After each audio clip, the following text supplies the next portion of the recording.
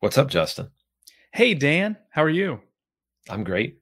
Happy to be here recording with you again. I've liked these solo episodes, but my favorite is still when you and I get to do episodes together. Oh yeah, me too, and especially this topic. I'm super excited to talk about this book. I think it's very relevant this day and Yes. age.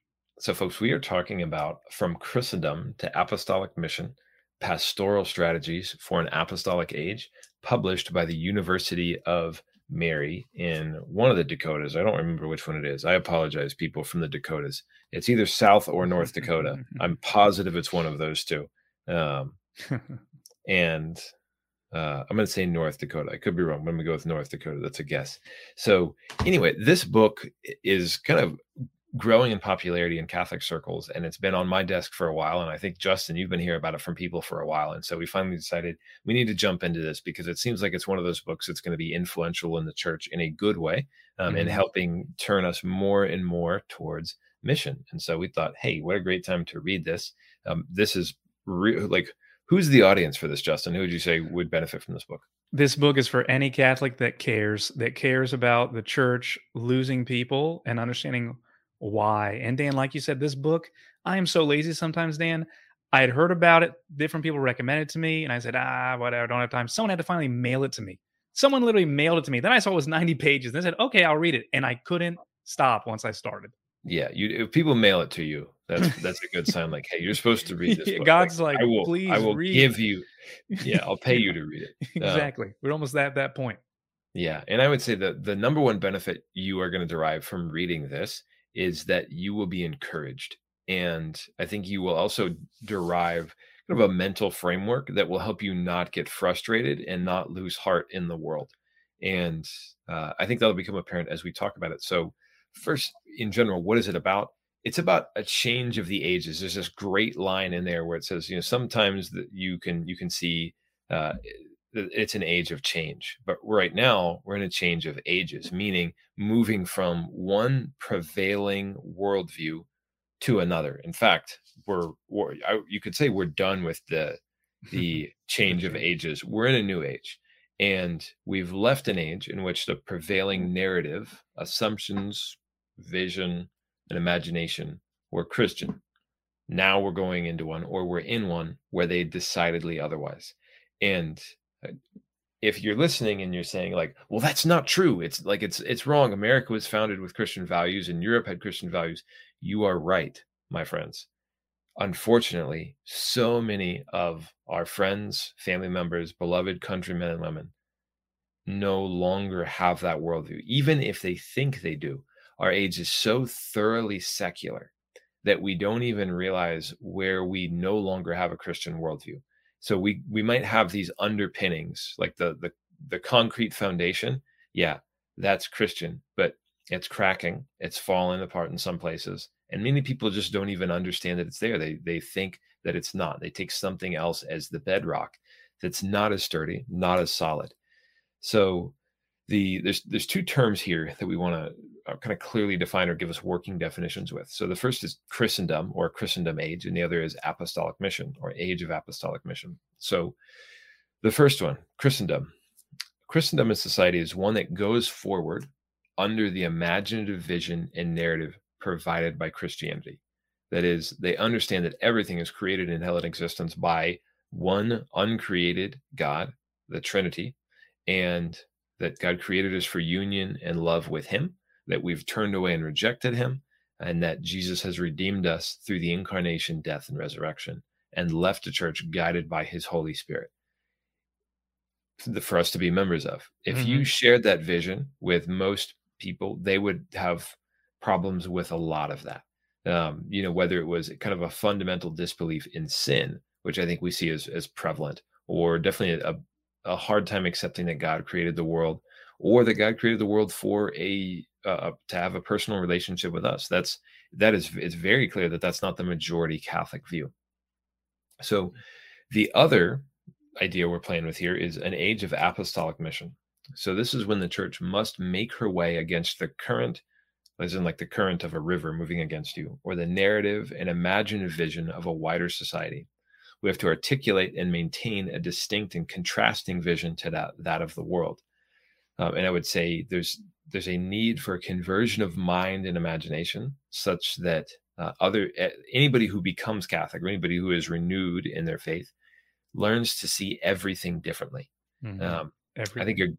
a good example of the struggle that people see with this is there's kind of a renewed um, difficulty that people have with Old Testament portrayals of not just portrayals, but just Old Testament revelation. So the law as it's revealed, and we struggle when we see God doing things that we think are unjust. So, like for instance, commanding the Israelites to wipe out a whole town or a whole city of people who are opposed. They're practicing child sacrifice, that kind of thing, and God doesn't want those evil ideas infiltrating Israel and corrupting them, and leading to Israel sacrificing children.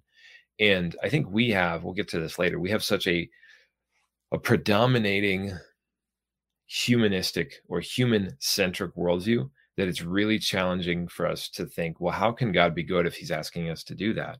And one of the answers is we are not the center of the universe like we think we are, and that like God did not need to create us, and the universe does not need us to exist, especially not in order for God to be glorified. Mhm. And when we recognize that is the universe exists to give glory to God, and that we are part of that, and it's not that the universe exists for our comfort or just for our flourishing. We are supposed to flourish, but that's not its sole purpose. Then we can start to see our place in this greater cosmic symphony, giving glory to God, rather than this ego drama where Dan, and then by extension humanity, is the most important player on this universal stage. Mhm. So that's just one example of the need for a conversion of mind, and I think that would be a challenge for most postmodern people right now who don't see anything beyond the created world. Yeah, so I just think one thought that comes to mind, Dan, is you said this book gives you hope. Yet it's telling us that we're in a time where we don't have the support of the broader society. How can that give you hope? Well, I'll tell you one thing it did for me as I read the book is it actually gave me peace because it really helped me see things as they are. These were all thoughts I've had in my head bubbling around in different parts of my brain, right? But this book made it so clear and concrete. This is what is happening. This is why the same things don't work now that did 20 years ago. This is why certain programs or institutions are shrinking. This is why. It gave me peace. And then when you really understand the situation, then you can start to have hope. Say, okay, now that I'm actually getting honest about what's happening, I can do something about it. So I am just so grateful to the authors of this book because this really is the paradigm we should be using this day and age with evangelization. Like this is it, folks, and it's only 90 pages. So everyone should have one of these on their desk that wants to help the church turn the tide. Yeah, and there's a great line in there, and it kind of answers the question: can we go back? Can we just turn the clock back a little bit? Can we restore Christendom as it has been for the last 1,500, 1,500 years? And the answer is no. And if we tried to borrow strategies from that age, the result would be disastrous. And the reason being is that the people we're talking with and in dialogue with don't see the world the way we do. They just don't engage in thought. They don't engage in imagination. They don't have the same baseline for morality that we do. And we can't just dictate like this is how you will be, this is how you will see the world, Hmm. simply because nobody will listen. I think we all recognize that if we just say you like, yeah, I'm going to have a conversation with you, but first you have to see things exactly as I do. They're going to say, no, I'm not going to do that. I can't, because I don't even Hmm. have we haven't given a compelling narrative yet for why people should have this redeemed vision and imagination of the universe. So we're in a post-Christendom age. We've returned to Hmm. apostolic mission, and we're going to be there until the Holy Spirit changes the world, changes the age. Right, through us too, right? That's the amazing thing. Because one thing where this book gives you Yeah. a lot of hope is that there's actually advantages to living in a Christendom time. I just, wanna read a quote from pages 62 and 63 based on what you just said, Dan. I earmarked this page because this was just yes, just a yes moment. Okay, so just as the church will demand more from her own members in an apostolic time, she will expect less from those who are not her members. She will not demand of those who are not genuinely converted to a Christian way of seeing and of living to abide by the way she orders her life, or even to understand how and why she does so. To expect this is to keep thinking in a Christendom mode. It is to insist that everyone in the society is or should be Christian, at least materially. Rather, the church's primary stance before an unbelieving world is not the imposition of law, which assumes knowledge of its existence and purpose, but the invitation under an attitude of mercy and hope into a relationship with the living God and incorporation into the new humanity to an entirely new way of being and of seeing, one that liberates and that brings meaning and joy. So that like put glasses on my eyes, Dan, reading that, because it's like, yes, and so many people for the last 10, 20 years have been writing about invitation, relational ministry, reaching out to people with love and mercy. And this really helps explain why, because it's not worth it to get frustrated or upset why people don't do what we think are the right things anymore, or what God decrees are the right things to do, because we can't hold to the same standard anymore. They're not Christian. They're Yeah, not. So we have to take a different approach, an invitation to a new way of life, like the early church. a couple things that brings to mind. The first is we forget very easily that it's by the grace of the sacraments that we are able to live out the gospel call, even imperfectly. Amen. And Amen. It's like it's Christ not, himself. Yes. yeah, it's a heresy to think that if we just know enough, it's Pelagianism Mhm. that was condemned early on in the church, that if we just have a good example, oh, Jesus, he's the perfect example, and we know what to do, that we can do the good things on our own. That's simply not that's not true. We need the grace of God to live this way. And I think we have accidentally fallen into this idea that if people just try hard enough, they can live according to the Amen. gospel, and they Amen, cannot. Dan. Yeah, we put Yeah. that on people that we know aren't going to the sacraments, right? Yeah. Because Yeah. yeah, even yeah, for you and me. I mean, if I skipped out on mass for a month, oh my goodness, yeah, I'd be a train wreck, I think, So we Yeah. just thank you, Dan, for that reminder. Yeah. So uh and again, like, the news isn't bad. There's, it would be great if we were still in a Christendom age. That's definitely a good thing. But I think one thing that people should also, I don't know if take solace is the right phrase, but um, I think one thing that we can use to sober us is just the reminder: just because we came from an age of Christendom does not mean that everybody had that authentic relationship with Jesus. It doesn't mean that there weren't, hordes of lukewarm Catholics.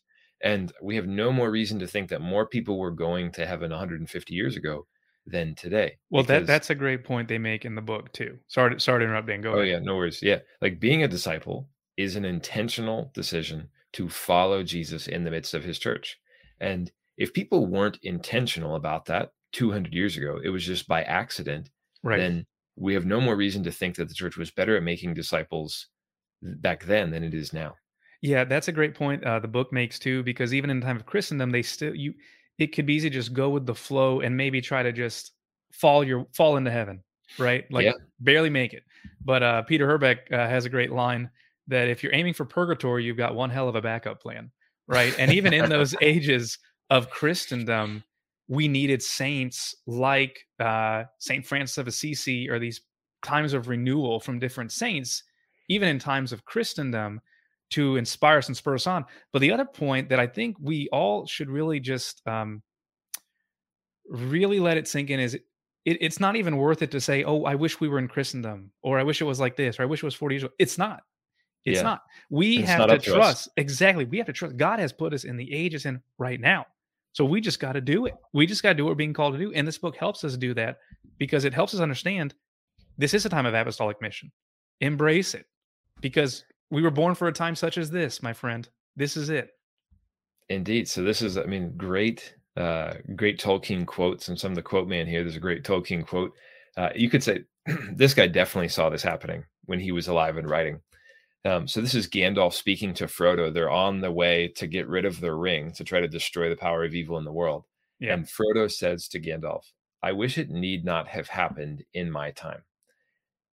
So do I, said Gandalf, and so do all who live to see such times. But that is not for them to decide. All we have to decide is what to do with the time that is given us.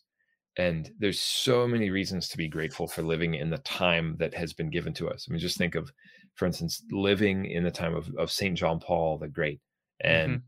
the the theology of the body, and this great renewal after the Second Vatican Council, and the new Yeah. evangelization, and the emphasis on the role of the laity to take co-responsibility for the mission of the church. If we were born 80 years ago, 100 years ago, 150 years ago, we would not have been reminded by the church of our need to cooperate and participate fully in that mission. And so there's really a great we have the capability of accepting the dignity and responsibility of being co-workers with God for his kingdom in a way that never would have been possible. So I'm ecstatic to be living right now. And are things perfect? No, but they never will be, and they never have been. So it's always just to say, blessed be the name of the Lord. The Lord has given me good to do now, and I will spend myself doing it out of love for him and out of love for neighbor. Yeah. Amen, man. So Couldn't agree more. there's the authors of this book do give us several strategies, and so I don't want to list them all, just because then you wouldn't read the book. So you can go read the book. Although audiobooks and audio summaries are, I don't know, I'm becoming more and more grateful for those. But so the first one is to gain an apostolic attitude, and this is really what we were just talking about. We can be upset about the time we live, or we can say, okay, I know my mission, now I will do it. And this, again, it takes intentionality. It takes going against the current and deciding, I am going to be intentional about the way I raise my family, the way I live as a Catholic in the world, the way I seek out a better relationship with God, the way I seek out, for instance, a spouse or friends for my children, friends for myself. We have to be intentional in this. And we Yeah. can't, if we're not, then we wake up 10 years from now and we've drifted so far from our aim that it becomes Mhm. that much harder to get back. Yeah, I think the thing we have to be the most intentional with is how we spend our time and being different. I will wake up and pray. I will go to mass. I will pray the rosary. I will go to confession. We need to be intentional about pursuing Christ because he is like the engine in the motorboat that helps us go upstream. If we're trying to Yeah. fight the current, like you said earlier, on our own strength, we will fail or we'll just get bitter and angry. But if Yeah. we are in the sacraments, in the sacramental life, and in the prayer life, we get the gifts of the Spirit to move forward in joy, in hope. It's supernatural, mi amigos. So we just have to make that choice to be with Jesus every day. That's really the first step. Yeah. And that's the key here, is if we, that kind of the next one, the next strategy is, we can't let ourselves be trapped by social analysis, Yeah. meaning we can't look at sociological studies and say, we're doomed, Ooh, it's over. The yes. reason being, we have the power of the Holy Spirit, and like sociology would never be able to predict the revolution brought about by the Holy Spirit in any age. They never would have predicted Uh-huh. the growth of the church, the explosion of the church in the first century. They wouldn't Yes. have predicted things like there's a in the book there's a great description of the France. revival of the Catholic Church in France. That, Oh, yes. I wish I'd earmarked it. I'm looking for it, yeah, but I oh, got one other. so good. I got another. Oh, Yeah, yeah, that Dan, that part was just awesome because, yeah. yeah, we think of France as like the church is all closing or whatever, but it talked about a time of revival that if you looked at sociological studies, you would have never seen this coming. And No, here's the probably best example is page 36. It's talking about the first, ministry planning meeting of the apostles, right? Evangelization committee meeting. Our agenda: bring the gospel of Christ to the world. Our resources: bishops, 11; priests, same number; deacons, none; trained theologians, none; religious orders, none; seminarians, none; seminaries, none; Christian believers, a few hundred; countries with Christians in them, one; church buildings, none; schools and universities, none; written gospels, none; money, very little; experience in foreign missions, none; influential contacts in high places, next to none; societal attitude towards us, ignorant to hostile. Yet, who would have ever predicted what took place um, on Pentecost and what yeah, took place after that, and then how Christianity became the official church of Rome? Um, what else can you say, Dan? I mean, yes, there it is. So we get all these Pew Research studies and all these things that make us feel bad, but we can't look at those as we have to read them and understand what's going on. But that's not our end all. Our end all is the Yeah, Holy Spirit. Revival can come anytime, and it just can build slowly, for and sure. then all of a And sudden that's explode. yeah, yeah. So the next one here is the next strategy is to maintain and use institutions differently, and this means institution in a very broad sense. So think marriage is an institution, families are an institution, friendship is an institution, and then Yeah. of course the traditional things: parishes, hospitals, schools, universities, and the reality is these institutions will survive and will become vehicles for apostolic growth when there's an intentionality to them, to be decidedly Catholic, to say, this is how I'm using my time, this is how I'm using my resources, this is how I'm ordering my life, the life of this institution, to be authentically Catholic. Because we're no longer in an age where we would just be gently pulled along by the tide or the current of the culture towards a Catholic worldview. We have to create that for ourselves. So this is no more true, like true in no place more than the family, Oh, where amen, what Dan. we allow Amen. to influence our worldview, what we say about ourselves and about our values and about who we are as Catholics with our time more than anything. That's probably the strongest single way that we can witness Hmm. to who we are as Catholics is by choosing to use our time.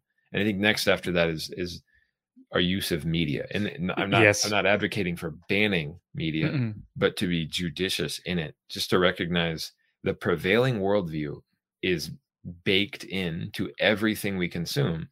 And again, it's not that it's entirely wrong. There's components of it that are absolutely good, but it's the components that we're unaware of as counter to the gospel because we're just in like in it. You know, fish doesn't know he's in water; he just thinks he's alive. Um, so in the same way, we have to be aware of those cultural forces that are kind of seeping into us from all over, just because it's in the air, it's in the environment, it's in the Hmm. water. Yeah. No, I mean, you nailed it, Dan. I had also earmarked on page 45 where basically states that in the current cultural climate, young, serious minded Christians who marry are much clearer about the task. And it closes that paragraph by saying that raising a Christian family has always been a serious task. In an apostolic age, it is a missionary adventure. So, like you said, how does that change institutions?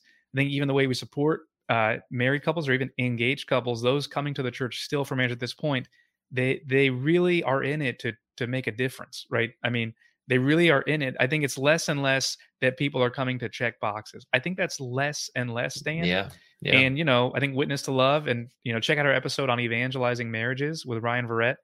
Do a great job of using a really cool model to help young couples see the church as a lifeline for them and their mentor couple as a lifeline for them to kind of wake up those things within them of why they're still choosing marriage in the church. And just want to echo what you said about media. Everything's baked in so that we all know this, but the times are gone where you can just let your kids pick what they want to watch and view every commercial and even view major sporting events with them without kind of protecting them. And even we think as adults too, I think that we think we can like just consume media and just discern and spit out what we don't need. But if we're not careful, if we're in it too much or watching too many shows that are overly secular, it can really affect us too. So we just have to be on guard more in a time like this, especially with media. yeah, yeah. So I Mhm. think a good example of this and I'm not using this as an example of something somebody should not watch, um, but the Game of Thrones. I was really, really interested in that show, and I actually Yeah. picked up a book probably 10 years ago and thought, "Oh, let me try to read this." And I read one chapter, and the chapter was so challenging for me that it was like, "I can't read this." Like, not only can I not read this, now I know I can't watch it. Yeah. And it's just to say I recognize my own, you could say my own weaknesses or my own tendencies towards sinfulness that I said, I don't need this as a like it's a near occasion of sin for me. I'm not saying it would be for everybody, but that's one of those things where just like, okay, is as cool as this thing is, as enjoyable, as rich as this experience is this something that I should expose myself to right now? And the for the most part, you are the only one who can decide that, and that's you talking to God. Is this right for me right now? Mhm. And we don't need to have any fear that that's going to be bad for us or that's going to hurt us in the long run. We can, I think, be very confident that God is going to give us what we need to be happy. And if it's not that show or that book or that movie, okay, it'll be something else. You'll be like, we'll be okay. Yeah. Amen. I was just watching a short film on Blessed Pierre Giorgio Frassati's life last night with my wife, and it just talked about how he basically just lived his life just choosing always what God would want him to do in that moment. So we just have to keep trusting God with every little choice. Hey, what God has for us is better than what we think we need or what's ever popular. Just trust God's plan every day, every moment. Yeah. Yeah. So the next strategy is to establish and strengthen practices that incarnate the Christian vision. And there's a quote from the book that I'll share. I'm not going to be like Justin and give the page number. I'm sorry. It's in there somewhere, second half. Christians will need to find ways to create a societal architecture that incarnates an increasingly countercultural Christian vision, meaning the Christian vision is the countercultural one. So, in the same way that we created a societal architecture before that lent itself to the Christian vision, so the designation of Sunday as the Lord's Day, and it being the norm to do some things on Sunday and not to do some things on Sunday. And you could say later in life, as we started to see greater care and attention to the worker, as again coming out of this understanding of the importance of protecting the family and the dignity of the individual, that kind of stuff. We'll need to create those intentionally. So we'll need to say, what are the things that we can create Mhm. societally that incarnate or make visible the invisible things we believe? And so one area of low-hanging fruit might be to say, let's look at the prevailing worldview, that imaginative vision. Like, what's the story that the world is telling right now? And what are the components of that story that are already Catholic or so close to Catholic that they're easy to baptize and easy to Mhm. co-opt? And from there, say, okay, we can wave our flag with these people in this area while still maintaining our firm Catholic identity, because it's easier to fight that battle than it is to go up against something that's completely countercultural. I'm not saying we don't have to do that too, but it could be a way to gain some momentum and to help the world see, hey, they get that there's something right about them because they've stumbled onto some truth. Of course, we know we didn't stumble on it, it was revealed to us. But other people, I mean, in the same way that we say, like, other religions have components of truth within them, other people will recognize in us, they'll say, I might not agree with everything they believe, but that thing is true. I know that's true. Mhm. Yeah, and I think an even lower hanging fruit is the one you mentioned at the beginning, the Sabbath. So I think that, you know, we have influence over our homes, right? And just to really embrace the Sabbath, and if we have leadership over a group or an organization, to really take that rest on Sunday and not schedule things that day. In the area I'm in right now, it used to be 10, 20 years ago, Sunday and Wednesday night, there was never stuff on Sunday and there was never stuff on Wednesday night. That was CCD night. But then over time, Yeah. more and more sports leagues, Wednesday night is just a battle now, and Sunday's pretty much out the window, right? As far as like if you're in one of the competitive leagues, I guess. Or so Yeah. anyway, I mean, we can take that it's not even that big of a risk, but just opt out of those leagues where it would take our family away from the Sabbath on Sunday. It's okay, and to trust God that if our child's really meant to be a pro athlete, it will still happen while obeying His commands. God's law are like those railroad tracks, right? That keep us moving in the right direction. So God wants us to enjoy this world without breaking those commands. So I think that I would just encourage everyone to really claim the Sabbath, claim the Sunday, and that's a first step to that. Everything builds from there, right? If we can get Sunday right. Yeah. And I think an that's evidence of some of the secular practices that we need to shake off of ourselves. It's almost like we're in this nuclear winter where there's like this ash falling all around us and just kind of covering us. And before we realize it, we're covered in this stuff. It's in our Mhm. hair, it's in our clothes, and And we it's just time let to it be there. We just let yeah, it be there. yeah, it's time to wake up and say, no, enough of this. Yeah. Like, what does it mean to be authentically Christian? And I think a very simple way to do this, or to at least help us see, and this kind of goes back to the last episode on the 7 ways to gain trust, which is really living the Beatitudes. When we read the gospel in all of its simplicity, it's we will very quickly see the ways that we can grow as men and women of God. It's not hard at all. I mean, just the way we embrace poverty, the way we live mercy, the way we care for those who do not have, they will all challenge us in Mhm. some. I mean, because there's no ceiling. It's an infinite ceiling. We can always grow in the love of God and love of neighbor in those things, and there's no end to it. So if we're wondering, okay, what's the low hanging fruit in my life? Go read, like, I would turn right to Matthew 5. Read through Matthew 5, 6, and 7, the Sermon on the Mount, and you will find a lifetime worth of work that you can engage in. Yeah, and, to have that time where we grow, we need we need to make the time for it. So, you know, uh in my 9 to 5, if you will, right now, the common theme again and again as I ask priests, what do they want families to do? It's really, well, be at mass on Sunday, but slow down. And I talked to some older priests recently that are retired, but they both really talked about they really would hope families would stop having everybody in activities that pull the family apart. So it's, in this day and age and that humanism side, Dan, of like always growing and developing, um, in the like human sense, and Yeah, not on the spiritual side, maybe it's like it's really a big deal for us to be countercultural in that way and say, you know what, I'm okay. Not my son's going to do just one thing at a time, and we're yeah, going to do this one thing as a family, and but that gives the peace in the home and gives you that time to grow, and just spiritually, but also just in your relationship as a family. So these are little countercultural decisions that feel scary, but the more we can take these baby steps, we can at least build Christendom in our home, right? That yeah, and then go out in apostolic mission, as a family. So I don't know. It's countercultural, little things, little things. yeah, yeah. Um, that made me think um, a little bit more about just the need to strengthen our witness. For one, I mean, it really gets back to that idea of creating trust with people. The more we live this, the more attractive and curious. I think curious is the right word. People will see us and think, "Huh, that's curious. I don't know anybody that does that."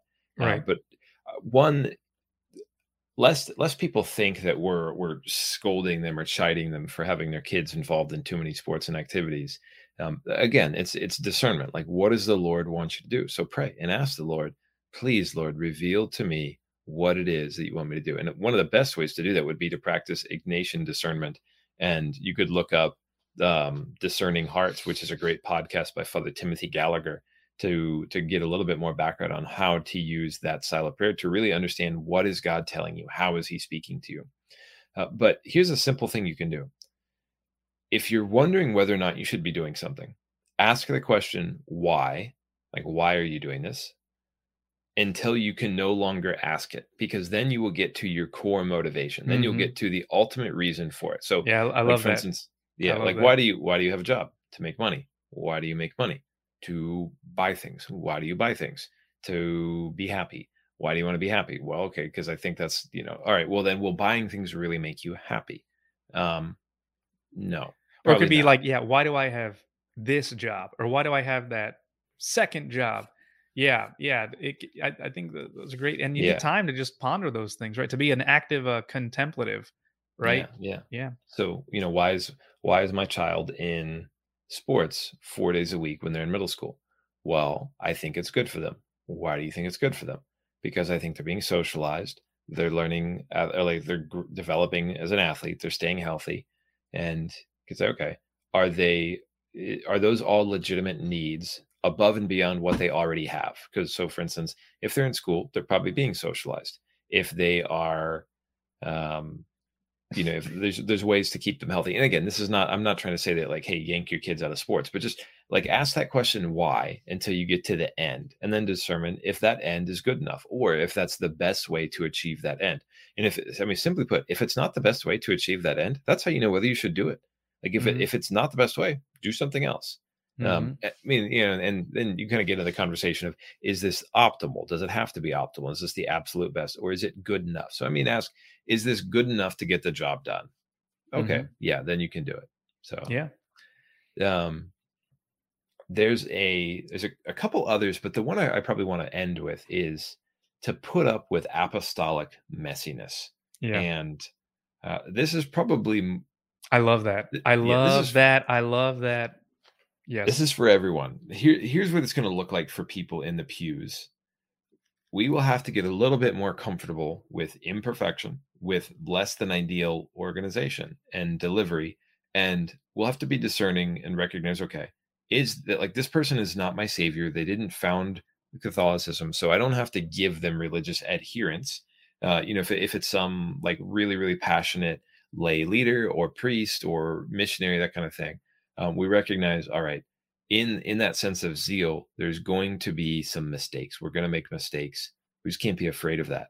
And if we were in an age of Christendom, then we could be a little bit more cautious and say, okay, we're going to take our time with publishing this book or publishing this podcast or letting you deliver that message. But we Yeah. don't have the luxury of time right now. And Right. so we won't always have the perfect words. We won't always have the perfect message or the perfect delivery. And I'm not justifying contradicting church teaching in anything.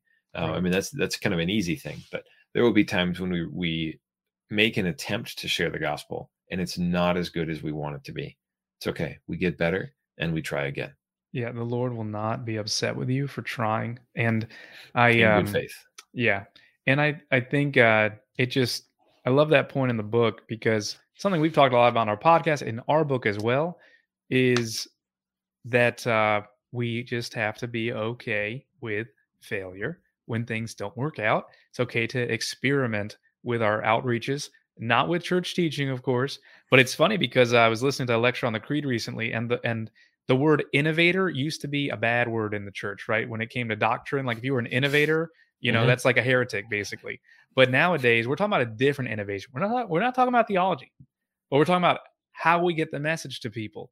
And innovation in the church is a good thing to just try to bring the gospel this day and age. That will take some failure. We might, yeah, invest in something and then it didn't work out, but we'll learn from it and get better and keep going. So I very much echo that, just being okay with that apostolic messiness because we're in different times, changing waters, right? It's like, yeah, we don't know if these things are going to work because we've never tried them before. We've never tried them in this context. So it's okay. It's okay if they don't work. Just stay together. Don't be overly critical of each other and just keep trying as one body of the church together. Yeah, indeed. Well, I think that's a great place to wrap up. So, again, this was From Christendom to Apostolic Mission. We think you'll love it. We loved it. And it's available. It's pretty cheap online. It's probably $10 or $12, something like that. You can get a Kindle version in case you don't like carrying around books anymore. But we do have some news that we wanted to share. I mentioned it in the last podcast, but we launched a website, beingandmakingdisciples.com, and we're offering a newsletter to keep in touch with you. We decided to jettison Facebook.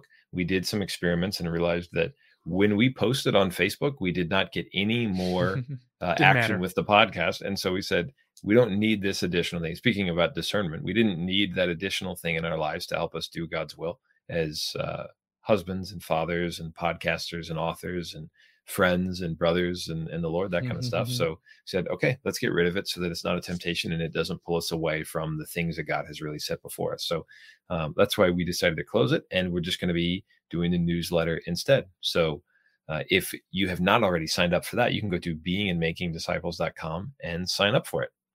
Yep. You'll also see info about our book, all these podcast episodes. We've been working on the YouTube channel quite a bit as well, and info about if you want to reach out to Dan and I to possibly speak or help you with anything. We're here to serve you. We just want to help the church. We want to help get these ideas out that we discuss in all these episodes with our great guests. So we are here at your service, and we're all in it together. Absolutely. Well, friends, thanks so much. It was awesome to spend another episode with you. Count on our prayers for you. And if you have any questions, if there's anything you want to know more about, you can email us at beingandmakingdisciples@gmail.com. So God bless. Peace be with you. Until next time.